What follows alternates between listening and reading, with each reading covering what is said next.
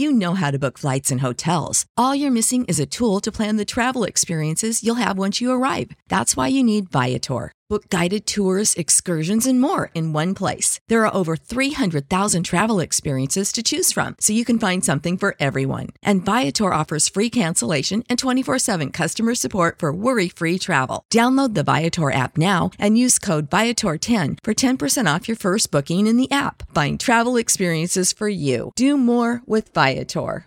Save big on brunch for mom, all in the Kroger app.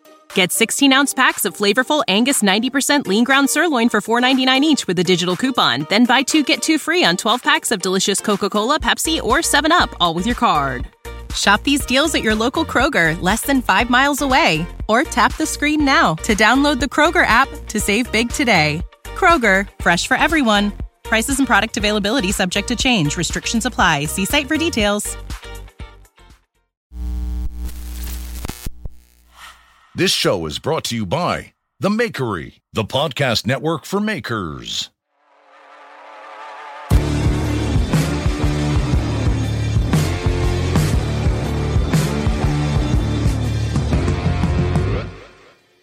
All right, welcome back to the Handmade Podcast, episode 5. Thanks for joining us today. I'm here with Derek from Malden, Paul Pinto, and my name is Chris Zepp from Make Everything.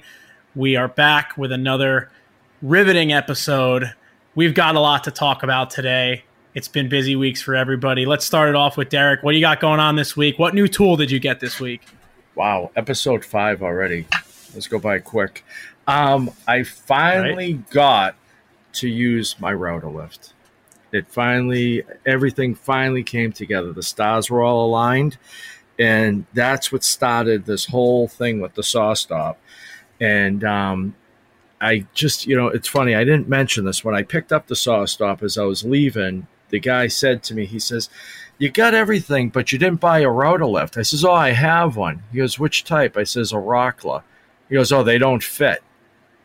I says, "You're kidding me, dude." I said, and you asked him to give you your money back? I said, "I just spent all this money on a SawStop because I have a Rockler router lift." Like, that's what started this whole crazy, journey. So he's like, "Yeah, I know they don't fit. They're an odd size," and like sweating bullets. But I knew they did because I was just up at Jimmy's and I seen that's what he has.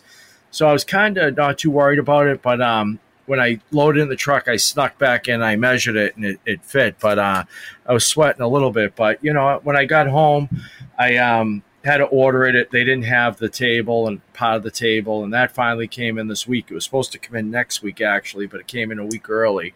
But they didn't have the bolts for it, which was a little bit disturbing. I just hate when stuff like that happens, and there's like an insert, right? You're talking when you say the table. So there's the table saw table, then there's the wing that the router lift goes in, right? And there's the middle. Yeah, then there's another little piece in between. So the little piece had the hardware, but the table didn't have any hardware. I went through the trash, made sure. I mean, they package everything so nice, SawStop, and the instructions. So I was kind of surprised the box wasn't torn or anything like that. So I was a little bit surprised that it wasn't there, but it wasn't a big deal. I have plenty of hardware in the shop, so I was able to get it together and put the lift in. And so, everything's right with the world now, Now I just need to find a job where I need to use the router lift, That'll probably be next year sometime. But no, I was happy to have it because it just, I don't know, I'm just crazy. I have anxiety, like waiting for things like that. And just, I wanted it to be done and just kind of move forward and get the shop back together because it's just been a mess for like the last month, actually 2 months now. But, I just want to get it back together. So that was like the step in the right direction. So does it feel like your shop is at like a settled kind of moment where you're not going to be moving any more major tool? I know you have another new tool that you're going to be trying to get soon, but for the most part, like you had to make a major change to get that huge CNC in there and the new table saw. Like you feel like you're settling down? Yeah, a little bit. So it's, when I try to do pictures or videos, I'm very selective of what I'm showing, kind of like you are, Chris, because it's like it's a disaster the other side. But like I said, I rented some storage space, and I think the week after the 4th, starting the 4th, I'm on vacation. So I was going to cancel it because obviously we're not going anywhere, but I think I'm going to keep it, and that's the week I'm going to use to basically just get the stuff out of here that I don't need and take over a little bit more space in the shop and kind of get the lathe moved and getting that stuff taken care of. I really need to commit to working on the shop and not working on a project, which is hard to do. I don't like doing stuff. I mean, nobody likes doing that type of stuff, but I just really have to because it's not enjoyable for me to come down here, and that's what I don't like about it. I could care less if it was a mess. I like it organized, but I just don't enjoy being down here right now, so that's why I want it straightened out. Yeah, that's how my shop was like at the beginning of this year, and you guys came down. I'm trying to remember when. When did you guys come down for Jimmy's dad's birthday? I think it was was it after Christmas, like maybe January? Yeah, I think it might have been January. Yeah. Well, whenever it was like Jimmy said something like I couldn't even use like 50% of my tools you couldn't even use because there was just stuff everywhere. So I spent like it's insanity. Yeah, I spent like 3 months. Now my shop it's come a long way. It probably looks the same to like the untrained eye, but I've spent so much time just making it so that I can use everything. At least use untrained eye. I love that. the untrained eye. You might have to stand. You mean there's not like a belt grinder strapped to like the tops of like bandsaw tables and like just ran tools on top of tools. Well, there is one area tools. You buy bigger tools to like store your smaller tools on top of that. Well, it's so funny because I have a big tool coming hopefully soon, and it's a table style tool, and I'm literally thinking about all the things that will fit underneath it once it comes. And on top of it. Yeah, on top of it, there's no room for anything on top of it, but like there is areas underneath that stuff can go in. But like, you know, it's tough when I felt the same way though. I would walk into my shop and just be like, like I can't even get to the Bridgeport because there's so much stuff in the way. And now I don't have that problem as much. Do you think you're ever gonna move, or do you think you're just gonna be there, like buried in there, like that Colombian guy you took me to down the street from your shop? That was that was even crazier than yours. There's a gentleman down the road from me. His name is Nestor, and he's a machinist from Colombia. And his shop, the pathway, there's a hallway that leads into his shop, and the pathway is so crowded with material and tools basically that if you have to walk toe to toe. If you went to a construction site and then walked into like a full dumpster, that's what the shop was like. And then that's actually what it looks like. Little old guy making like machining like medical grade parts out of this little tiny. Mm-hmm. It was like the craziest, but you could tell it was one of these guys that could like make anything. Like he probably knew how to do literally anything. And he knew the where guy's amazing. Was, but it was just insane the way the shop was. I couldn't believe it. It was funny because when I posted the picture of the paint on the saw stop, like I got so many messages, people being like, "Oh my God, I can't believe you're using that as a workbench. I thought you were kidding." It's like, you kidding me? It's like 36 by 52 of flat surface. It's like, I'm not going to weld on it, but it's just begging to be used. You know, it's a small shop. Yeah. And it's just like anything else. It's like, not my car, but it's like, you know, first dent, first scratch, you know, it's got to get broken in, a little silver paint on the side of it.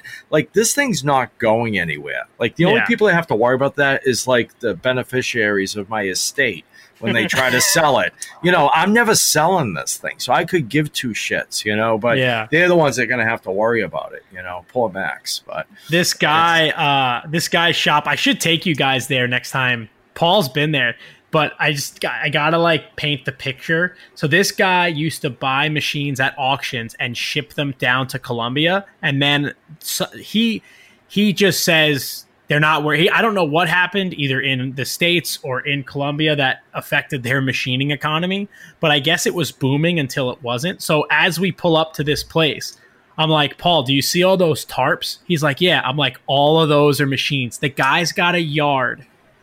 As far as you can see, all Bridgeports, CNCs, lathes. Does he sell or no? They keep? Rot. He goes, every one of these could work.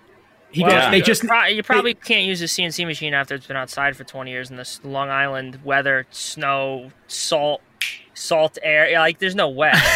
No, like, maybe like a vise. If he's got a vise out there, he could get it working. I don't know if he's going to get those CNC. So it's like the tractor place up at Jimmy's. Yeah, exactly. Like Smiley's, but for machines. Yeah. Yep.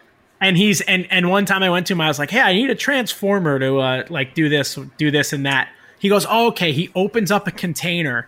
You open the container and you see light coming in because the roof is collapsed, and you hear scattering. And he's like, "Oh, the squirrel." He goes, "The squirrels live in here." Yeah, I'm like, "No squirrels. thanks." Yeah, I'm like, "No thanks." Those aren't squirrels. New York. Yeah, right. Squirrel. They're short. No, they're short hair squirrels. That's what he used to say about the rats that have previously lived in my yard. Anyway, back to tools. Paul, what'd you get this week? Well, I got kind of a major tool that I've been wanting for a really long time, and that's an iron worker. It's a Peddinghaus 100-ton iron worker, and it's going to completely, change everything I'm doing in the shop. I'm so sick of like drill bits and stuff. Like, I can't take it anymore. So this is going to drill bits and cutting things without, a proper saw and shear. The next thing I need to get is a big saw, but for now, this iron worker is going to be amazing because it could shear. Wow. I think it's 16 by 3/4 plate. It could shear, what could it do? It could punch 1 1/4 hole in 7/8 plate. It could shear round bar, square bar, 5" by 3/8 angle. So it could do a lot, and it's amazing how compact this Peddinghaus is. It's like, they're amazing, man. When I bought mats, I couldn't believe how small it was, and that's why I needed to get one. Yeah. Yours is 100-ton, right? Yeah, 100-ton. Yeah. Now is it all hooked up? No, it's not hooked up. Hopefully, actually tomorrow, Patrick is supposed to come down here to help me like start wiring the place, and he's going to try and help me figure out this thing, because originally I thought it was 480 volt because there was a big sticker on the side of it in the picture on the auction that I bought it from, and it said 480 volts. I'm like, okay, what am I going to do? I'm just going to have to buy a transformer or something. Then it turns out you can rewire it to 230, but then I went to go open up the electrical cabinet, and there was literally like 5,000 wires in the cabinet, so I don't even know what to do. I don't want to touch it until I have a professional look at it, because I can't break this thing. Yeah. There's probably a diagram or something in there. I called the guy, and he was like, I called Peddinghaus and their customer service, and then they had to call me back to get the expert on the phone, and the expert didn't have a clue what he was talking about. So I don't know what the solution is. Maybe I'll call back and get somebody else. But he sent me like, where are they located? Manual. He's like, yeah, it should. Well, it's a German company, but I think their offices are in Chicago. So I don't remember if they were at FabTech or not. I don't think they were. They were at FabTech. They were just not with the other iron workers. They had all like the beam lines and the huge stuff. Oh yes, I remember. They didn't even have. I don't even know if they had their iron workers even on display, because it's like that's literally the smallest thing they make.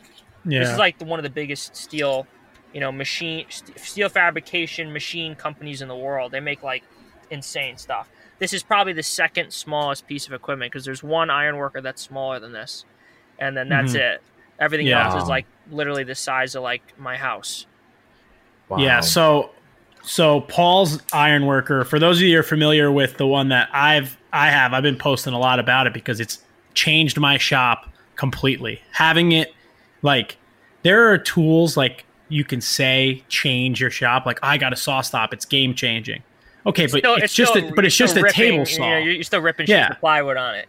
Exactly. Or like, I guess I can't think of anything else that really changes your ability to work other than maybe like a welder, because you can't really do what a welder can do. But an iron worker is just, it's baffling. It's like magic. And Paul's, the one that he just got, is 100-ton hydraulic. Mine is a 38-ton it's, oh my God, why can't I think of the name? Flywheel. Yeah. So the difference being that Paul's is essentially his hydraulic press, but just designed in a way that it moves, different appendages, the punch, the shear, and the other stuff. And mine has a giant flywheel and a series of gears. And once you turn mine on, the flywheel spins, you push a button, it engages a lever and then that lever throws a gear, and it just uses all mechanical advantage to punch. So the difference is that mine, it has a lower capacity than Paul's would, but mine is probably 3 times as fast with its action. But it's also exponentially more dangerous because if your finger is in the way, it's going. Yeah. So a flywheel unit has to complete the cycle. It can't be stopped. But a hydraulic, if Paul's pushing the pedal, he's going to watch the punch go down. And if something's not right, he's going to have an opportunity to just take his foot off the pedal and it's going to stop right there. So that's why those flywheel machines don't exist anymore. Can you imagine how many poor guys lost their fingers on a flywheel machine? Probably a lot. Dude, yeah, it's scary. How big? You said 1 3/4 and 7/8 plate? Yeah. Wow. It's we have crazy. to go down there and just punch holes and stuff. Yeah, unbelievable. Just for fun. Wow. It's funny cool too because it gets you usable stock though. Like so after you make the punch, you actually you don't. It's not like drilling an 1 7/8 hole where you just get chips. You actually get an 1 7/8 washer. Well, that's what I was saying. Like the stuff that comes out of it must be pretty cool. You know, you can do weird little things thing that catches the plugs in the bottom. But it's just, and the other nice thing is, for cutting things, you're not making like a kerf in the material. It's just shearing it directly in half. So you don't have to lose any material. You don't have to account for that really.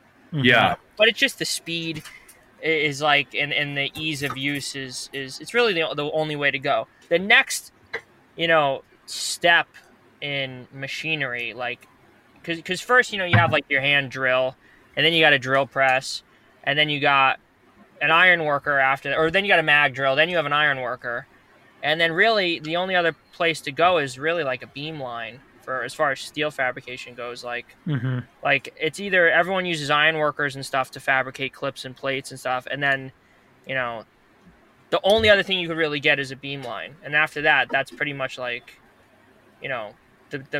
biggest. Well, then you get a Python, which is essentially a beam line. Yeah, either a Python or a drill. Beam line, like a Pettinghaus. Pettinghaus definitely makes plasma. Whatchamacallits too. But there are even outside of the even outside of the traditional iron working stuff that you do. Yeah. The iron worker that you got you'll use it.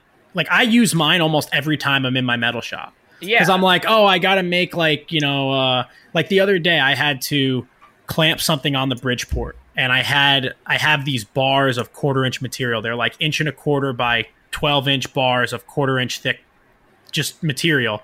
And I had to clamp something on the Bridgeport, and I needed a hold down. So I was I'll throw some threaded rods through the material. I'll put those down into the T-slot table. I immediately walked over to the drill press and was Yeah, what am I no way. Went back over to the iron worker, turned it on, punched 2 holes in it. And that was it. I was done. I was done in 40 seconds. And I had 3/8. I have punches that are they're 1/16 over 3/8, or they're 1/32 over 3/8, so I can use 3/8 hardware. That's the punch I keep in my machine most of the time. And I literally punched the 2 holes, turned off the machine, and I was already clamping it down on the table before the machine had even stopped spinning. And I was oh my God, this was worth it. This was worth it. Mine was cheap. Mine was only $1,500. Yours was a little more than that, but your machine is also limitless. You won't outgrow that. Yeah, machine. There's no other really iron worker, I'll ever need. That's awesome. I don't need a bigger one. And I have to start looking at things differently. Now, it's not I'm just buying stuff for fun anymore. This is going to save me money for my business. So it's not I'm just trying to buy this because I want it and it's fun. This is going to make more money than, having someone sit there for 5 times as long with a mag drill trying to make stuff. I mean, it's gonna if you're in that type of business, you have to have that stuff. I mean, that's how you make that stuff. Yeah, you don't drill all that stuff. That's craziness. No. Yeah, even hearing cutting material, cutting the plates is a big help too. Cutting cutting pickets for railings. When when you have a couple 100 feet of railings to make and you got to cut hundreds and hundreds of 1/2-inch pickets. Yeah. You just send them right through that. And this thing also, which I got to figure out because I don't even have this thing turned on yet, but there's a depth gauge or a depth stop that's in some way electronic. There's a little sensor on it. And then when you feed the material through, and it hits the depth stop, it hits like a little pad that I don't know if it sends a signal to the machine and just lets you know that you've hit it. I doubt it when you hit the depth stop, it like makes the machine cut. That would seem dangerous. So it must like light up or something or make a noise and let you know that you've hit the back of the stop and you're good to make the cut. I'm assuming that's what it does, because anything else would seem kind of dangerous. But yeah, the shearing of material, like Paul, I don't know if you saw the clips of me using mine for the angle for those carts that I made. Yeah. But like when you like it literally cuts angle. My machine will only cut. I was cutting 2x2 by 1/8. I think my machine will cut 3x3 by what, quarter. I think. I don't remember, but the way it snaps angle off. It's just like it's unbelievable. And then you think about like how strong a piece of angle iron is, like how much weight and how much like torsion you can put on a piece of angle iron is it's unbelievable when you listen to the machine just like snap it, and that's it. It's done. The only thing about mine, and I'm not sure how yours will react, was mine warps the plate a good amount. But my blades are also like pretty dull, not set right. But once you get yours tuned in, every time you hear the saw running, your ears are going to poke up and you're going to be like, why is someone cutting something with a saw in my shop? Yeah. Why are we wasting this much time? The only thing you got to cut with a saw now is big tube and yes. I-beams and stuff. Any type of bar or plate, as long as it could fit in the machine, that's where you'd shear it with the iron worker. But the other thing that's crazy to me is that, the blades, you're cutting steel, and then the blades are steel, but the only difference between the two pieces of steel is like a tiny fraction of a little bit of carbon, and it makes it like so much stronger and so much tougher that it could cut through the other thing. And it's like, if you looked at it, it's not that big of a difference. Like mild steel is what is it, 0.18% carbon, and like tool steel is like I don't know. It's above my pay grade. It's like point. What is it? It's 0.3%. Tool steel is 0.3 and up, maybe. But this tool steel is probably like 0.8 or 9. Who knows? But it's not that much. Like, it's crazy the difference the carbon makes in making like the tool steel so much stronger. And that always amazes me. So yeah, it's low. Like mild steels are 0.25% by weight of carbon. Yeah. And high carbon steels, high carbon is 2% by weight.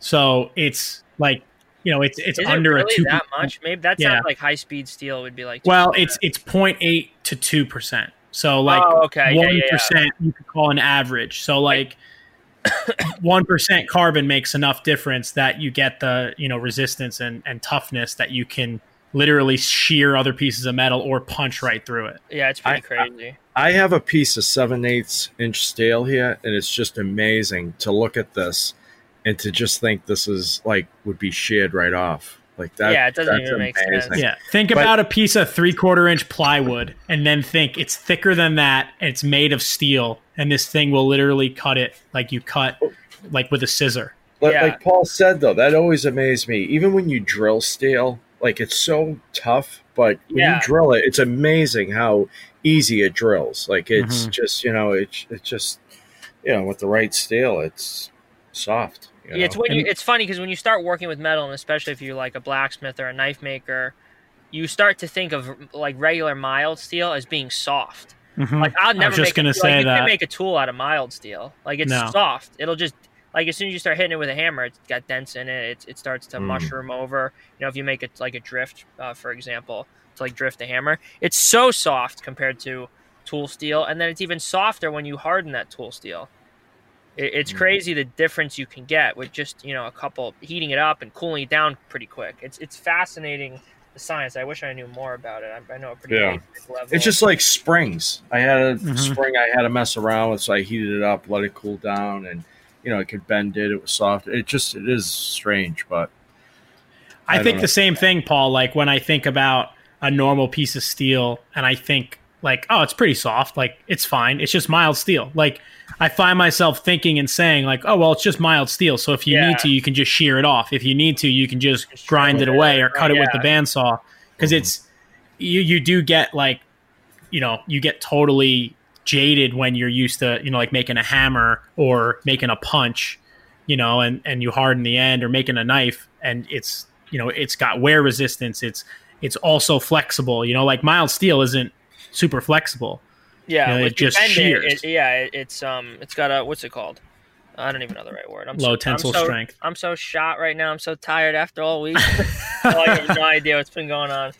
Oh my God! What's Chris's tool then? What's Chris have for you? I didn't get. Well, the only thing I bought. I don't understand this crap with you. I mean, this kid orders probably 15 tools a week. Now we start doing a podcast, and now he's got nothing. I know. That's what I was saying. Now, I've got a lot of stuff. Derek to buy nothing, and now Derek buying saw stops and router lifts and CNCs. Chris isn't buying anything anymore. I've got a lot of stuff. I've got a lot of stuff in the works. A lot of machinery in the works, and I missed 2 good auctions recently where I was so busy and I couldn't think about how I was going to go do the pickup. And that's like the big thing, is like dealing with the pickup of the tools. People think that oh, you got that for such a great deal at the auction. It's like, Paul, you've driven all over the East Coast for auction stuff. You don't just buy it and then you get it. I've been doing buy it. Lately. It's been working out good. Well, yeah, but for the most part, small stuff, you gotta pick it up. You got to go get it yourself. So, there was an auction recently where there was a bunch of more of those Lista toolboxes, and they all went for a lot of money. So I didn't buy any, but those Lista toolboxes, like the one that I have in my shop, weighs 550 pounds empty. Does it really? So, how big is the toolbox? It's probably about 6 feet tall. It's 30 inches deep and 30 inches wide. It's like an 11 drawer. It's a great toolbox. It's an amazing tooling cabinet, but Matt put it in my truck with the forklift, and then when I got home, I had to use ratchet straps to pull it out till I could get it to tip. And then once I got it to tip, I finally got it into the shop. But then I weighed it because I was like, this thing is insane. And it was over 500 pounds with nothing in it. So it's just such a pain to go and get that stuff. But yesterday, speaking of going to pick stuff up, Letgo is the most dangerous thing for me because it knows exactly what I'm looking for because I go on it every day. So yesterday I popped up on Letgo. The first thing that popped up was a motorcycle lift table. And I don't know why I even clicked on it, but it was $200 and it was in Glen Head, which is the town over for me. So I was like, oh, okay. I have 3 motorcycles, and those tables can hold 1,000 pounds, and they lift from pretty much flat on the ground to 30-ish inches. That's pretty cool. So they're an amazing thing to have. So nice. Even just, obviously working on a motorcycle, Derek's had one. If you have to work on the ground, it sucks. So having it to work on motorcycles, having one to work on a motorcycle is amazing, but also just having one in your shop. The thing is, it's 7 feet long. It's 2.5 feet wide, and it'll lift 1,000 pounds to 30 inches. So, if you've got a project that requires up and down, and you can get it on that table, it's got wheels on it, and for $200, I was like, I got to go and pick this up. So I met up with the guy yesterday. I picked it up and then dragged it into the shop. But let me tell you, it's heavy. It was not easy to get out of the truck alone. I have such a hard time with Letgo. I don't know why. I do too. Navigate it. I don't use it. Makes me feel old. Facebook, well, you know what sucks about Letgo is that what I don't like about Letgo is it doesn't show the prices of anything until you click on the ad. Oh. Or in some instances, and it's annoying. And then people get back to you, they don't get back to you, whatever. But Facebook Marketplace has been really good for me. Honestly, I go on Craigslist, Facebook, and Letgo every single day, and I type in a couple different terms, whatever is on my mind that day, and I always get stuff. Yeah, I never get stuff from there. I just seen a good post on Marketplace right up by me, 20 minutes away. A guy's got a whole machine. It's says machine shop for sale, and it's all Tupperware containers, and you click on them, and they're just all filled with tooling. So I sent him a message and said, do you have any machines? He's like, yeah, call me, but I just don't have the time to get up there. But it's I want to go up there because he has so much stuff. I can't see him asking much for it. I don't know if he bought a shop or he's retiring or what, but just tons and tons of tooling. Sometimes those are the best ones, though, because if you walk in there and he's got a rotary table or something, or a nice machinist vise, and maybe you could just get that and whatever. We had a deal we had a deal like that where Matt had found a whole machine shop that was closing, and like a friend of the owner was selling everything. And Matt walked in and was like, oh, you know, how much for these? And the guy just looked at it and made up a price. No idea what it was. Yeah. So he called me and was like, yo, we got to go to this shop. He's like, you're going to love it. We got to go rob this place. Oh, my God. Yeah. I mean, they wanted like pretty good money for some of the bigger machines. Yeah. For some of the bigger machines. I mean, like they had like a big, like they had a clawsing lathe like yours, Paul. I think they wanted like $2,000, which is like what it should have been. Prices, yeah. Yeah. But, you know, then like, you know, we got V-blocks and vices, and I got 3 Fordham flex shaft grinders and so much tooling, and like the guy would be like, I don't know, $250. I'd have like a mountain of stuff, $250. But you know, the thing about it is like you find out the context, right? Like it wasn't like a guy, this wasn't a guy's money. So what had happened was like a company owned this shop, and then they were downsizing that building out of their company, and they were selling the building. So I don't know who was getting this money, but it's not like it's not like the old machinist was going to be losing out. Like the money was going probably into some some executive company. They don't even pay attention to what's going on. Somebody that works at the company that has to deal with that building was going to get like a big wad of cash and like, you know, go out to dinner with it. You know, it's not like some guy was trying to retire and this was the money to like, you know, like help his wife through a surgery. I met a guy once. I went to go look at machines in New Rochelle, and when I asked him why he was selling it, he told me that his wife was sick and he had to sell all his machines. And then he tried to give my friend Mac like a circular saw for like $20, and Mac was like, dude, just take $50. Like, you're really selling all your tools because your wife is sick. Like, I don't have a lot of money, but I got to at least like help you, you know? Yeah. So you gotta take the good deals when they're good, and you gotta be charitable when possible, right? But that's my new tool of the week. So we're gonna get into a little bit of a topic on this week's episode. And Derek, this came through to you, right? Yeah, a couple people had asked me about pricing. They were in a different part of the country, and they were like, oh, what should I charge this person? And it was for something, I can't remember exactly what it was, but it was kind of an odd job. And I said, well, what's their budget? And they're like, oh, man, I can't ask them that. And I'm like, why? And they said, well, I've done that before, and just I get ghosted. Like, they just don't want to talk to me. It's not something they want to talk about. I says, well, if you don't know what they have for money to afford, like, how do you even know if the job is doable, you know? And I kind of came across that with the job I'm working on for somebody, and I talked to a couple of different people for advice, and, you know, and I had to have a conversation with the guy, and, you know, my wife had said the same thing to me. She says, you know, you can't charge that much. And, you know, it comes down to, you know, what this item's gonna take you time-wise to make, and if it's not realistic gonna be profitable for you, you just can't afford to make it for that person. It doesn't matter whether you think that price is fair or not. It might not be the right job for you or for that person, but you have to know where to start. And I think, you know, people get afraid. I mean, it's like one of those things. Nobody wants to talk about it. I don't think there's very many people that, you know, it's like flying. Nobody likes flying. People just do it because they have to. But it's like nobody likes to talk about the price of a job. Like if you're paying for it or if you're making the money. It's not the best part of it, but it's a necessary part of it. And like this job I'm doing, I need to know, like, it's a small job. It's going to be a fun little job. And just because it's those two things doesn't mean it's going to be an expensive job. So if this job's going to take me 3 days, I can't charge the guy $300 because it's a fun, cool job. Because if I was doing this full time and I'm competing with you and you're doing it full time, that's what puts people out of business. That's what drives the prices down. If I can't, you know, get 3 days worth of pay out of this job, I'm screwed. So, you know, I talked to the guy and he was kind of okay with that price, but, you know, it is tough to do. Yeah, you have to find a middle ground between, you know, what it's worth for you. Have you ever told someone it's not worth it for me to make it at that price? Because nobody wants to hear that. Yes. It is like, it's the truth, but people I've said that to many clients. I've said, listen, it just doesn't make sense for me to make this for you if that's how much you're willing to pay. And they're like, what do you mean?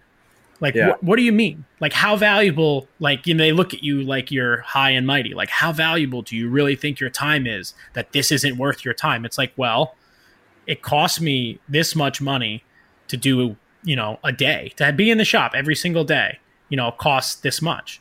There's 30 days in a month. And, Derek, your shop's at your house, so you have a little bit different of a situation, but it still costs you money, but, people don't understand. And your time costs you money. Of course. You need to, it's almost the same thing, like your time and money, like it almost equals the same thing. You kind of have to figure out what, an hour of your time costs you, and then figure out how long you think it's going to take to make that thing. And normally you always end up doubling it because you always think, oh, it's just going to take me a day or 2 days. It always takes you twice as long. It's always twice as long and twice as expensive and twice as difficult as you think it's going to be. Yeah. You got to just figure out, like you guys said, what, a day in your shop is going to cost you. If you have employees, what that's going to cost. If you have electricity bill, if you have rent, if you have all sorts of stuff, you need to figure out what a day of working costs you, and then plus figure out what your time is worth and add it together, and then add in the cost of the material. Yeah, and I think a lot of people, sorry to interrupt you, Paul, but I think a lot of people forget about the part where, talking to the customer, researching it, delivering something up, delivering it, it all adds up. That adds up. And if you're doing that instead of sitting on your lazy boy, like, you need to be making money doing that. And I think that's where people kind of, the disconnect, and not even that, it's like, when you spend $60,000 on a delivery truck, like, that $60,000, a little piece of that comes out of every project. You just don't get a $60,000 bonus to buy a delivery truck every 8 years or whatever, 6 years. It's, so all that has to be factored into it. So it's not, just that simple. But, I just think, you have to be upfront with people and just be like, because I think their expectations, like this guy, his original expectation was a couple $100. I was closer to $1,000. And he was a little bit shocked at first, but then he's like, okay, I can still do it at that price. And then I was talking to somebody today, and they're like, I would go a little bit higher because, the type of finish he wants, if you want to do it correct, you're going to have to do this. And so, that all factors in. And like I said, I have, for me, it's easy because I have a regular job where I can work overtime on the weekends, and I'm certainly not going to do something. If it's a friend or something like that, I don't mind helping somebody, but I'm not going to give up a day's pay at work and go make less doing something else because I don't have a particularly tough job. So it's like, it wouldn't even financially make sense to me to, work for you for half the money that I'd make working for my regular job. So that's easy for me there. But, it is uncomfortable. But like, some things like, Paul, like your railings, you charge X amount of dollars a foot. And, it's probably like a pretty standard thing throughout the industry. Yeah. People realize like that's what they're getting billed. But when you make like these weird things, one-off stuff definitely is harder to. Yeah, and people have to realize, like, you just don't call like a carpenter to make this. This thing, for people who don't know, it's kind of like a trophy for a country club, and it's not really involved, but it is going to be some work. But like, you don't call a carpenter like, hey, can you make me a trophy for our country club? And they're pretty much invested in some of the parts that are going into it already. So they do have some money to spend, but I'm going to be fair to myself too. I got to make some money off it, but it is pricing things like that, Otherwise, it's just not worth it to do the job for you. Yeah. Like, just don't do it. If you can't get, enough to make it worth your while, it doesn't make sense to do the job. Sometimes you just got to say no. And the other problem is when people... Then you got people who, I got another guy. He told me he could do it for half. And it's like, well... You say, tell him, go and do it. Yeah, good luck with that guy. Good luck with him. That's what I always say. I go, oh, that's really great. Yeah, then they'll be calling you back in a year when whatever the first guy built, broke. Good luck. Yeah. See, I've culled down my client base very significantly so that I don't have to deal with that. But I mean, it's like, when I first started in the shop, I was always working out of my garage. My overhead was lower. I could be cheaper. I was more competitive.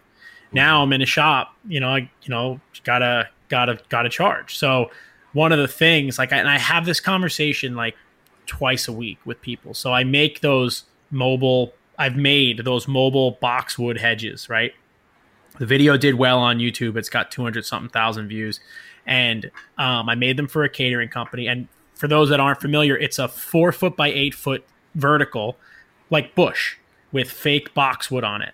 People email me all the time because they want them. And I don't have the price on the YouTube channel. I don't have the price in the description of the YouTube video because I don't know why I don't just put it there, because it would probably save me a lot of heartache. But I charge $1,300 for those. The boxwood itself costs me like $225 each before I even touch it, just to buy it. So when I send people the price of $1,300, I tell them if they buy a lot, I can bring the price down, right? Like I'll buy more boxwood, whatever. They are like, oh my God, I had no idea they were so expensive. You just watched a 25-minute video of me building them in my shop with all the right tools. You're telling me that it's not worth it? Like, if it's, why did you, the video is a how-to. Why did you email me asking me to make it for you if you weren't ready to pay? Like, so a guy just emailed me the other day and was like, I need 10 of them. He was like, how much are they? I said, I have to hear back from the vendor. So I reached out to a vendor to buy, that amount of quantity, and I got a better price. He's pushing me to get him a price. I finally send him a price. He disappears. Yeah. It's like, and I told him right the first time we spoke, like, I could try to get him down to close to $1,000 each for you. And he was like, kind of made a noise, but and then when I was done with my pricing, with the way that everything's gone up, I mean, the boxwood gets imported from China. I was back at like $1,050 each. So he wants 10 of them, right? So, people listening to this, it's not hard math, right? It's a quote unquote $10,000 job. Oh my God, I would love to get a $10,000 job in my shop. I don't just get $10,000. Yeah, you're not making $10,000. I got to spend probably, by the time I'm done, I'm going to spend like $3,500 on that job, because I'm going to bring in help, because it's just not worth it for me to do it alone. And I'm going to have to buy paint, and I'm going to have to spend all this time, and I'm going to have to work late, and all these different things. So yeah, maybe by the time I'm done paying, I'll make $6,000. And then you got to pay for your shop. Okay. Yeah, exactly. So that month, if it takes me a month to make 10 of those, a month is a stretch. That month cost me almost $3,000 with all the electric and all the other stuff. And during that time, I can't make a video because I've already made a video making those. So there's no way for me to double down on that. And I can't do anything else. So you're losing YouTube revenue. So maybe at the end of the day, you made $1,500. So at the end of the day, maybe I made, maybe I make $2,000. Yeah. By the time I'm done, unless I really get at this aggressively. And I have figured out ways to do this efficiently, but you have to look at the worst case scenario. So I'm making $2,000. So now I've just like killed myself to make 10 big things. They're hard to move. There's so many steps for $2,000. There are a lot of ways to make $2,000 that are a lot easier than that, yeah. Listen, I think that a lot of people that listen and are going to listen to this podcast are, everyone is at different stages in their business, right? And I know that 2 years ago, I would be like, if I can make $2,000, I'll do it. It doesn't matter what it is. But at a certain point, when you've figured out ways to kind of diversify your income, you have to think about things really, really practically. Now, if that job for the $2,000 was the ramp on the van, which is great content, it's great experience, it checks all the boxes, I'm probably going to make less than $2,000 on that ramp that I'm building. Yeah. And that is a big, big job, but it's okay because there's so many more opportunities. Yeah, exactly. And it's just, at a certain point, like you want to do something that's fun. Like Derek, I know you want to do like this trophy job you're talking about. Yeah. There's a lot of experience. There's a lot of resume building built into that job. So if he came back to you and said, listen, I can only do it for $600, it might sting you a little bit, but you probably would do it for the experience. Yeah. And the perfect example is that sign I made. I got so many messages, including from you, Chris, saying, you are not remaking that sign. And I was like, yeah, I am. And it's like, that sign technically, I think when all is said and done, I think I'm probably going to make minus $50 on it. It's probably going to cost me to make it. But I didn't tell people. The guy I made it for a young kid. He gave it to his dad for Father's Day. And they collect cars, and they have, brothers and uncles that are into car collecting. They belong to car collecting clubs and all this stuff. So, they were already telling me they want like 3 more signs and this and that. And the other thing was I wanted to make it with epoxy, and I didn't have time to do that. And, Total Boat's been great to me. They've given me so much stuff, and I really wanted to make it look like a plastic sign. Not that plastic's great, but I wanted it to look just like the car emblem. So I'm going to do it with pouring epoxy, and I want to, get the experience and see that and do it and make it. And I've been practicing with a couple small things, and, they've been coming out great, and I'm excited to do that. So for me, that job, I didn't care about, losing some money on it because I know it's going to pay dividends in the end, but if I was never going to hear from that person again, that would have been a tough pill to swallow. Yeah, and that's a good point. First job on the machine, though, right? On the new CNC. Yeah. So that's where just getting that thing kind of running for you. Yeah, that's kind of the other part of it too. I mean, this machine, it's a big machine. It's not scary, but it is scary compared to the other one, And I'm just learning. I'm learning the software. I'm learning everything. So I just kind of just want to cut everything right now. So it's like the more I get to do, the more I'm learning. So it's okay, like right now, and but it is tough when you have to do a job like that and do it over. But it will pay off in the end. Yeah, absolutely. And the other little sign. Did you post pictures of that other sign that you made? The black quick one? Yeah, real quick. I did the other night. That it's funny. The kid I'm making it for, he goes, "I love it, but it's just a little bit too small." And I said, "Dude, it's just like a little sample just to see what it's going to look like for scale and everything like that."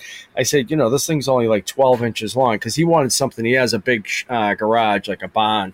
And he wants something probably like 35 inches long. This is tiny. But yeah, I just, I've never really done anything like that, like inlaid epoxy and something to color it. I just wanted to see how it came out and the colors and, mixing the pigments and all that. I don't want to try it the first time on a big sign somebody's paying for. So, these are like little practice runs, these little ones. If you want to see the sign that we're talking about, you're going to have to follow us on Instagram at Handmade Podcast, and you can see an exclusive look at the sign that Derek is working on that I can see in the video feed, but you can't. Nice segue. Love that. Yeah. So follow us on Instagram. Nice work. Do you feel that do you see, obviously, like the Instagram community is fantastic for support, right? Like, and all three of us have benefited, in so many ways from the support we get from our colleagues and our friends in Instagram, but only sometimes does it actually turn back into business. Do you feel like people are coming to you for business on Instagram or not so much? Well, it's funny you would say that because I recently just made a push on Facebook, and I want to apologize publicly if anybody's getting, please like this, please do this, because I feel like, what's that, like, hey, boomer or whatever, like an old guy. I don't know how to use Facebook at all. And I've had the account forever. I've never used it until like 2 months ago. And I'm trying to navigate through it. And Dave Taylor from Dave Taylor 3D Woodart, he's great on Facebook, and he was on the phone with me the other night helping me, and he was telling me, like, this was him talking. He says, I think of Instagram as my friends and people I hang out with, my peers.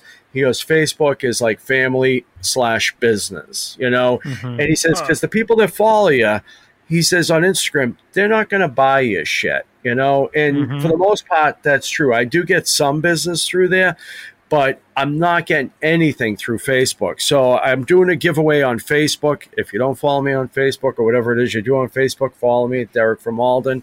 But or your friends or something, whatever it is. You guys know what you need to tell do. Your friends, tell your companies. Yeah. All you're going to do is like it and share it. And that's right. What are you giving away? I'm giving away a flag, including shipping, everything. So lower 48 only. But it's hot. July's coming up, folks. You better follow. You better get into the giveaway. But I tell you, it's amazing. Just like in 2 days, I've probably gotten more, inquiries and messages of people to buy stuff in 2 days than I have in, I bet you, 6 months on Instagram. It's just unbelievable. I'm almost scared as to what it will be like in a year. And not that that's going to keep growing, but it just definitely, it's going in the right direction. I can see that. So, I'm excited about that because I kind of I mean, believe me, I love everybody that follows me. I love, I like I said last week, I love the interaction. I love when people talk to me and stuff like that. But it's almost like it's my family. You know what I mean? Mm-hmm. Like I want to get out there in the real world, like people I don't know, Yep. And it's funny, a guy messaged me today, and he's like, "Oh, I'd love to get something, blah, blah, blah," and I give him the price and shipping, and he goes, "Oh, I live down the street from you." I says, "Oh, sorry," but it's just, but it's like a totally different set of people, which is kind of exciting, So yeah, I look at it as like it's like a referral source, right? So somebody is going to reach out to one of these people on Instagram and say, a lot of the people that we're friends with, right, on Instagram, like a lot of us do the same thing, right? So like someone might reach out to Paul because Paul's made hammers and say, "Hey, I really want a hammer." And Paul's probably going to respond, "Well, I just, at the moment, I'm just not making hammers. Like it's not what I'm doing. But here is somebody else, here is, I don't know, name a hammer maker, Paul, that's selling hammers, but whatever." So like if somebody I will make a sign at one point with a CNC machine. I am not going to become a sign maker, but if someone reaches out to me and says, "Hey, I love that sign," I'm going to send them to Derek. Mm-hmm. So it's, and it's funny because recently somebody reached out to me on Instagram about my van, about my Sprinter. They live locally. They bought a Sprinter because, we talked about it. I don't know if he bought it because I told him it was a good buy, but anyway, he purchased the Sprinter. And he goes, "Hey, I saw you insulated it, whatever. I'd love to pick your brain about it." So he comes down. I let him come to my shop and whatever. We talked for a couple of minutes. And then I go, "All right, well, listen, good luck. I'll see you later." He goes, "Actually, I got one more thing I want to talk to you about." He opens the back of his van and he goes, "I make tables, like slab tables." He goes, "And I need somebody to fabricate the legs for my tables." So, my thought is like, I'm not a production welder, but it's a nice little influx of money if somebody says, "Hey, just make the legs for my tables. You don't have to do anything else." So it was just a general interaction with someone like, me and this guy aren't particularly friends, but he didn't find me because he wanted to hire me. He just happened to kind of use me as a reference. So I feel like Instagram can lead to things, but I don't look at it like you said, Derek. I don't look at it as like a business like Facebook does. And Paul, I feel like with the stuff you're moving into, you're maybe even less likely to get the kind of work that you're transitioning towards through an Instagram model. Yeah, a lot of it is actually reaching out to general contractors and I get traffic on the website and stuff, but a lot of it's reaching out to local builders and GCs and stuff and letting them know that we're here, and that's been working out really well so far. I've gotten a ton of jobs doing that. So that's kind of what I'm doing. Yeah, the Instagram, not a lot of people on Instagram really, needing, structural steel or like, there's maybe a couple, actually, that's not true. I did just recently get a railing job from Instagram, but nice. Probably some smaller stuff, maybe more like MISC stuff, like railings and different things. But I don't think anyone's gonna, stumble upon me on Instagram and ask me to build them a building. But it's interesting too. Well, yeah, because I'm just kind of thinking while you're saying that, like, look at Kyle from RR Buildings. Yeah, that's true. Jimmy had his building put up by Kyle, essentially because he met Kyle through Instagram. That's true. Yeah. So it's possible. That's definitely possible. I really like that guy. That guy makes great content, and he seems like a cool guy. Talk about a hardworking guy. Yeah. And I think maybe he has 2 guys working for him now, but for the longest time, it was him and one other guy and honestly, like 3 machines. That's the way to do it. He's unbelievable. A couple good people and just good equipment and a couple good people that you could rely on. You can't have like 10 people, running around like a bunch of dummies working for you. You got to have just a good, tight-knit crew that like Fred Oil.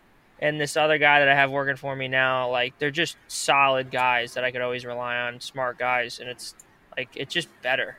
It's better to have smaller people. It's too much of a headache. Yeah, I worked when I was in home building. We worked with arguably the best framer on Long Island, who he happens to be Matt's boss. Matt's boss's brother. Oh, Matt's boss owns a steel company, and his brother owns a wood framing company. Steel and one does wood. And I remember, because I got pretty close with the owner of the framing company because I was the project manager on the house that he was framing for us, and he said, "Yeah, we tried to convince our third brother to be a mason, and we really would have hit the jackpot. He could have done the foundations, I could have done the framing, and Tom could have done the steel." But anyway, his crew he had like kind of like a foreman, but he was a working foreman. The guy was actually swinging a hammer, and 3 other guys, and that was it. They had a great system. They knew exactly where they were going. Everything came out straight and square, and they had one machine. They had a lull. They just got work done, and they were impressive to watch. A small crew like that taking on whatever needed to be taken on, and they had like a good synchronicity. Same thing goes for the steel company that Matt works for. I think there's only 3 guys there. Yeah. So it's definitely doable. Or you see like these crews where it's like a team of ants. It's like 17 people, and then most of the sometimes day that works though. Sometimes it works. There's this concrete company. Actually, remember that mezzanine I built at that restaurant? Mm-hmm. The concrete guys that showed up, it was crazy to watch them work. They showed up at like 7 a.m. They were out of there by like literally 8:30. They probably brought maybe 9, 10 guys, but everyone knew exactly what they were supposed to do. They were so efficient. They came in like I don't even know. It was crazy. Poured the concrete, troweled it out, did whatever they had to do. And there was a good amount of concrete. It was a pretty big mezzanine, plus all the stair pans they had to fill. Mm-hmm. And they just left one guy there for, till the afternoon to, because you have to keep troweling it every couple hours to smooth it out. But it was crazy. I was just thinking, if they could do this job in literally 2 hours, they could probably do 3 or 4 other jobs in that day. Mm-hmm. They were making some serious money. I mean, I was going to say, you don't get paid any less because you did it. You did it fast. They did a good job too. Yeah. Well, that's what I was going to say, because they know what they get when the job's done. So when it's done, they're done. So it's like there's no benefit to hanging out. Yeah. But I think Derek. Oh, go ahead. Oh, sorry. No, finish up, Paul. No, but I remember watching it, The Essential Craftsman. I really like watching his videos. I like that guy. But I think he said something about the Army Corps of Engineers said that the efficiency of a crew decreases by 20% every time the crew is doubled. So if you go from a crew of 2 guys to 4 guys, you lose 20% efficiency every single time you double the size of the crew, which makes sense.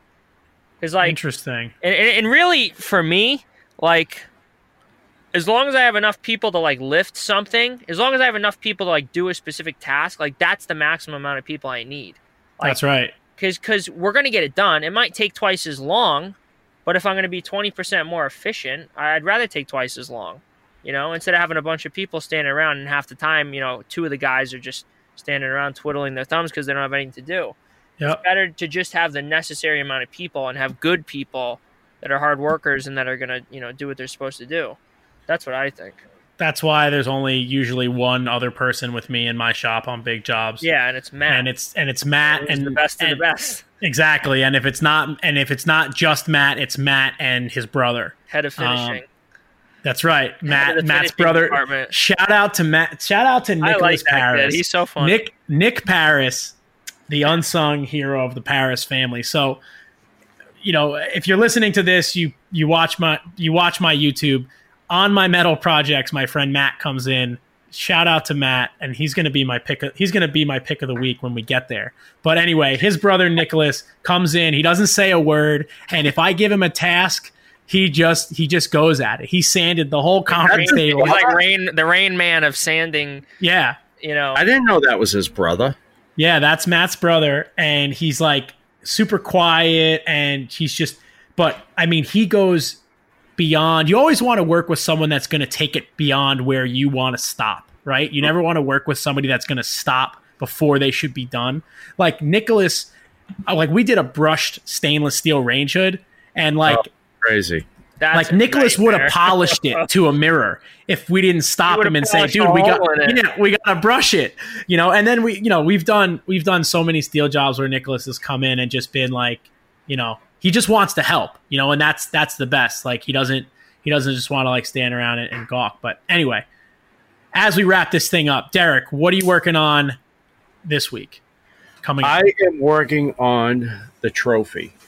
Like I mentioned, I'm doing a trophy for a country club, local private country club. And it's funny. It's for like a group of guys that have been golfing forever. And it's going to have like a beer stein at the top, very expensive, that they purchased. And I'm just kind of getting in like some drawings down right now. It's at the early stages. It's going to be dragging on for a while, but I'm just starting on that. So that's what I got going on.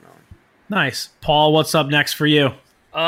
Pretty much still moving into the shop. I have a couple of jobs going on, though. I have one stair job that I've been working on a little bit here and there. And then also today I spent part of the day laying out base plates for a job down on the water. It's a house, and we're doing the structural steel for the house. So I've been doing that yesterday and today, bouncing back and forth between the two projects and just trying to move into the place, get things organized. I got to get the place, I got to get it wired. We got to put up a little temporary office. I think that's actually what I'm going to have Fred work on tomorrow, is put basically just take a couple pieces of this sheetrock that we bought and build like a 12 by 12 little office in the corner, just so we have a clean, dust-free place to do, computer work and stuff for now, until we could build the main office with the bathrooms and the supply room and everything. Nice. That's pretty much it for now. Nothing, too crazy. But yeah, I'm starting on the ramp. Well, I started on the ramp actually last Saturday. So we built the roll cage inside the van over at Matt's shop, and I got 10 pieces of 10 24-foot long pieces of 2x2 delivered today. And tomorrow, we are recording this podcast a little late, but tomorrow being Friday, I'm going to be starting to weld that up, and we're going to be working on that. So I'm super excited to get the mechanics like going on that. That's cool. Going to be a cool project. Yard rats over at the yard with the yard rats. We're doing it. We're doing it at my shop though. So, that's last weekend we worked over at their shop, and my God, funny. It's just unreal. It's like Grand Central too. I mean, aside from the fact that, I'm in a shop by myself, I'm very spoiled. Nobody comes here. And if they come to visit, I usually know they're coming. Their shop, they got four it's like four partners. It's like a social club. Oh my God, with the people coming. And then on top of that, the building that the location their shop is in is like a parking area for like landscapers and masons all day. Trucks are coming through. People are dropping stuff off. People are, there's nowhere to park. So I must have moved my van 8 times that day. And it's just like, you talk about doubling the crew and taking 20% efficiency out every like 5 minutes, like 90% efficiency over there. And then the 6-pack comes out, and then the second 6-pack comes out. My next thing. I think they should just turn it into a bar. They'd probably make a ton more money and do the same thing. And I'm filming this for a video. So like the whole time, like, I got the camera pointed over here. I turn around, Matt's welding something on the other side of the room. I go, dude, what are you doing? Or he moves the camera out of the way because it's in his way. I'm like, what are you doing? He's like, oh, I got to weld this. And I look at the kid who had me build the ramp is a YouTuber too. So he's got his filmer there. He's jumping on the roof with his bike. And I look at him and I go, do you see what I have to put up with? I go, I'm trying to film this. And he's taking the camera and like and Matt's like, I don't know. Come on, I want to weld this. It's getting dark. Oh my God, it's like a circus. We should have made the video just about what it's like to work there. But anyway, we're going to be working in my shop this weekend, and I'm very relieved to be down in the pit of doom over there where nobody comes to visit, no social visits. We're walking distance from Starbucks. We can all stay caffeinated and work 14-hour day. Yes. Anyway, Derek, what are you watching this week? Who are you going to recommend? I am watching this guy. His name's Mark Lindsay, Lindsay. He has these CNC videos.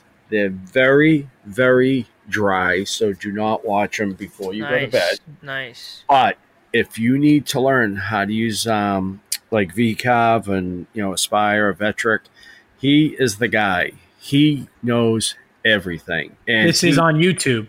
Yep, on YouTube. And he just goes through every step. And like I said, it's a little bit dry, but sometimes like when you need to learn something, that's what you need. But he just has like a ton of information and just really like in depth, like if you see a project he's doing, by the end of the project, you'll know how to do it because he just goes through every step of it. He explains everything, which is great. Explains like certain keys and stuff like that just makes it so much easier. So if anybody out there is using Vectric, definitely look him up. And, I don't know the guy, none of that, but he's just a lot of good info. So that's my pick. Nice. Paul? Give us something good. Come on, give us something good. What are you watching? I'm going to disappoint you this week. I'll come back strong next week. I literally haven't been watching much because I've been so busy. What are you listening to? Podcasts? Anything? Give me something.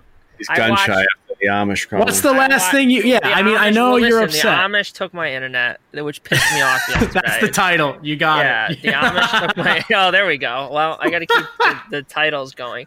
But they literally stole my internet. It's really been a disaster over here with the podcast and everything. But I have been here at the shop since like till 9 o'clock at night, like every single night this week. So I haven't had much time to watch stuff. But I don't know. This is one thing I watched. I watched this video about those islands they built in Dubai. I watched that sand video. One. Did you watch that video? You must have saw the same exact one where they were trying to build all these. These sand islands, and it just ended up being a big disaster because all the water got stagnant, got smelly and gross. The islands are washing away. Yep. You watched the video about why it failed, right? Yeah. They were supposed to build like 5 of these island clusters. There's literally only one, and like it's like half full. And it's crazy how they build anything in Dubai because you're just building stuff in sand. It's like the building that one building, the Burj Khalifa, is so unbelievably tall. I mean, obviously it's the tallest building in the world, but it doesn't make sense like how it just doesn't tip over. Like what are they building this stuff on? Gold. Yeah, they literally do. They put a bunch of Rolls Royces in the basement. They literally do. Yeah. So we'll put the video to why the economy in Dubai, the construction economy, took a dive. That's Paul's pick of the week. No, they don't. Now you're gonna get like somebody from Dubai coming in. They're gonna fill your shop with sand. That's gonna be the next retaliation. Yeah, well, they actually have the ability to because they got so much money they could fly a freaking load of sand over here. The Amish, they're still on their way. They're still coming. One of my neighbors worked in Dubai. And he was an economist, and he used to try to get me to work over there with him. I would have gone. He's like, oh my God. He goes, you'll make more in 10 years. You can retire. I'm like, what the hell am I going to do over there? He goes, anything you want. He goes, all they want to do is drive their Lamborghinis around. He goes, you can't get anybody to work over there. He says that's all they do. They just drive their cars around. They just have more money than they know what to do with, which is, I guess that's crazy. Yeah, I read an article a couple of years ago about he was like an amateur skateboarder who was really into shooting guns, and he was friends. I think it was from Massachusetts. He was friends with some law enforcement guys. He'd go to the range, and one day a guy approached him at the range and asked him if he'd be interested in working on a shipping freighter doing security like against the pirates off the African coast. Oh, that sounds fun. So he was like, yeah, sure. And I think he was making like $300,000 or $400,000 a year. He'd be gone for like 7 months. And I texted my buddy who was in the Marines, and at the time he was in the police academy. And I sent him the article, and I said, I don't know, man, this seems pretty nice. I was like, you want to just go and live off the coast of Africa for a while? We'll go through some tactical training, and we'll just go do that. He was like, oh my God. Yeah, but I mean, think about it. You're in on a crow's nest on a shipping a shipping, like a container ship. And these guys are coming up to you in an outboard inflatable dinghy. I mean, I think like the win to lose ratio is pretty in your favor, being the guy on the boat. That movie with Tom Hanks. I was gonna say, yeah. They sniped him right out of a boat from behind the cargo ship. It was like the craziest thing, right? Didn't they have like snipers, and they had to time it with the waves of the ocean, and they got him right in the head. Well, that's what my neighbor's like. He goes, we'll live on a compound over there. He would literally go over there for like months at a time. And he was from New Zealand, so I was like, yeah, you'd be safe. You have a New Zealand passport. Yeah.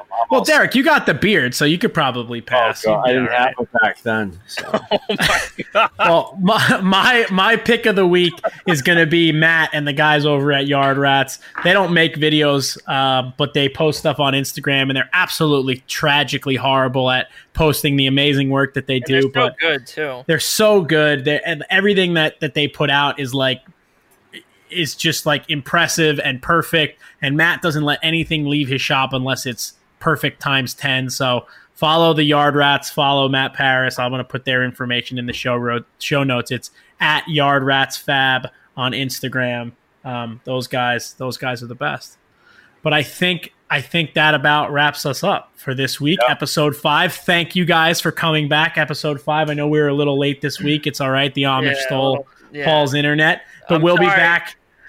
We'll be back. I didn't have a good enough video for you guys. I didn't have anything too funny, but I'll come back with something good next week. Yeah, Paul has to take next week off so he can properly think about what he's got coming up next. I got to defend against them because they're on their way. That's right. But listen, send us messages either to our personal Instagrams, but more importantly to the Handmade Podcast on Instagram. Let us know what you want to hear about. Let us know what questions you have about working in your shop or your business. Thank you to Craig at The Makery. Check out the other episodes of the other podcasts.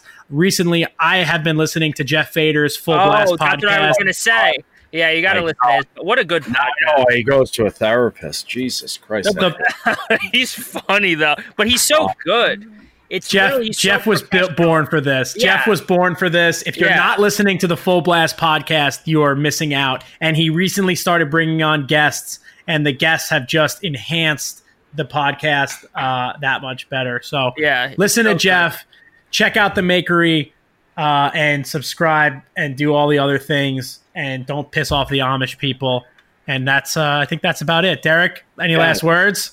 Yeah, don't forget to share and like Derek from Malden. You might just win a flag. So. Oh, yes, you might win a flag.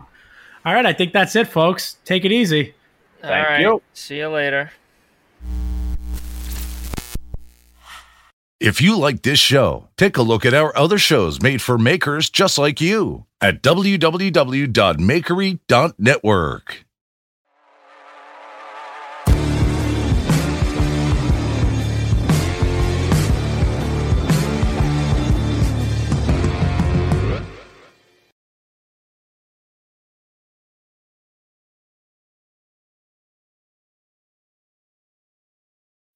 When you need mealtime inspiration, it's worth shopping Kroger, where you'll find over 30,000 mouth-watering choices that excite your inner foodie. And no matter what tasty choice you make, you'll enjoy our everyday low prices, plus extra ways to save, like digital coupons worth over $600 each week. You can also save up to $1 off per gallon at the pump with fuel points. More savings and more inspiring flavors make shopping Kroger worth it every time. Kroger, fresh for everyone. Fuel restrictions apply.